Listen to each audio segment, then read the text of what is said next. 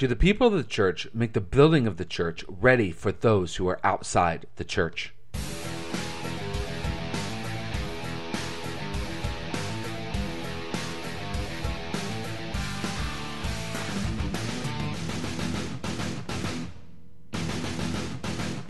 My name is Shane Kennard, and this is the Finding Life devotional podcast, where we are on a journey to find eternal life in Jesus through His Word. Maybe you've heard this story used on why people shouldn't sell tapes and CDs and books in the lobby of the church. Do you really think that Jesus went to all this trouble in order to keep people from selling books in the lobby of a church? In order to get this, we got to see how the original people would have seen this story. First of all, what they are doing isn't something that was prohibited by God. See, God even told them, "Look, I'm gonna ask you to journey to Jerusalem to sacrifice animals."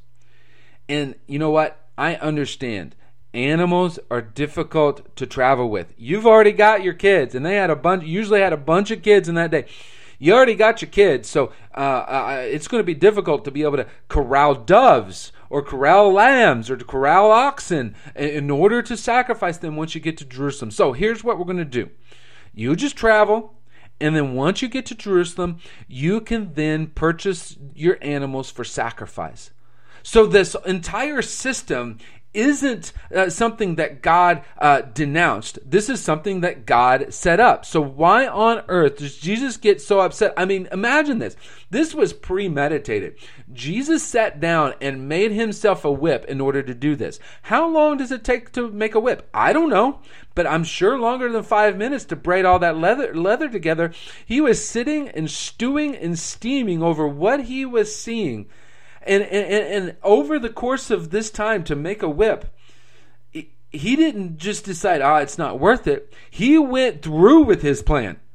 He got more and more angry, and he used that anger to drive people away. So what on earth is going on here?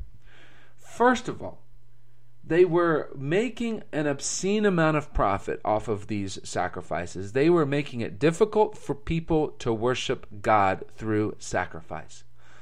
And then second of all, and really more important, I believe, is that they were doing this in the outer courts of the temple, the only place those who were far from God could come to seek God and to pray to God.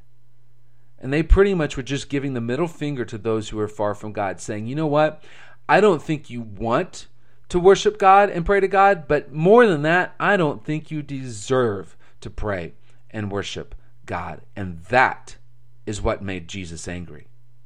Those of you that are far from God, you say, you know what? I'm not sure about this. And you happen to be listening to this, I'm glad that you are. Because I want you to see that Jesus got angry about those who made it difficult and stood in your way from coming to God. And those of you who are a part of the church, you are part of the people of the church. I want you to heed Jesus' warning, where he is saying, do not make it difficult for those who are far from God to come and pray and to come and seek him.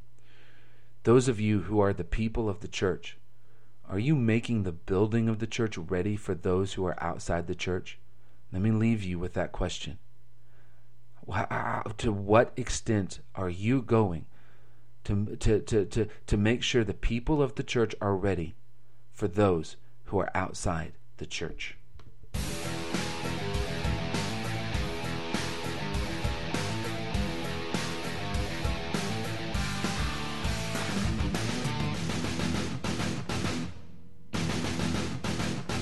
Wendy's breakfast faves are 2 for $4. Choose between the Honey Butter Chicken Biscuit, Classic Bacon, Egg, and Cheese, or Classic Sausage, Egg, and Cheese. You have to tell a friend, and they'll tell a friend, and they'll tell a friend, and they'll... Limited time only. Price and participation may vary.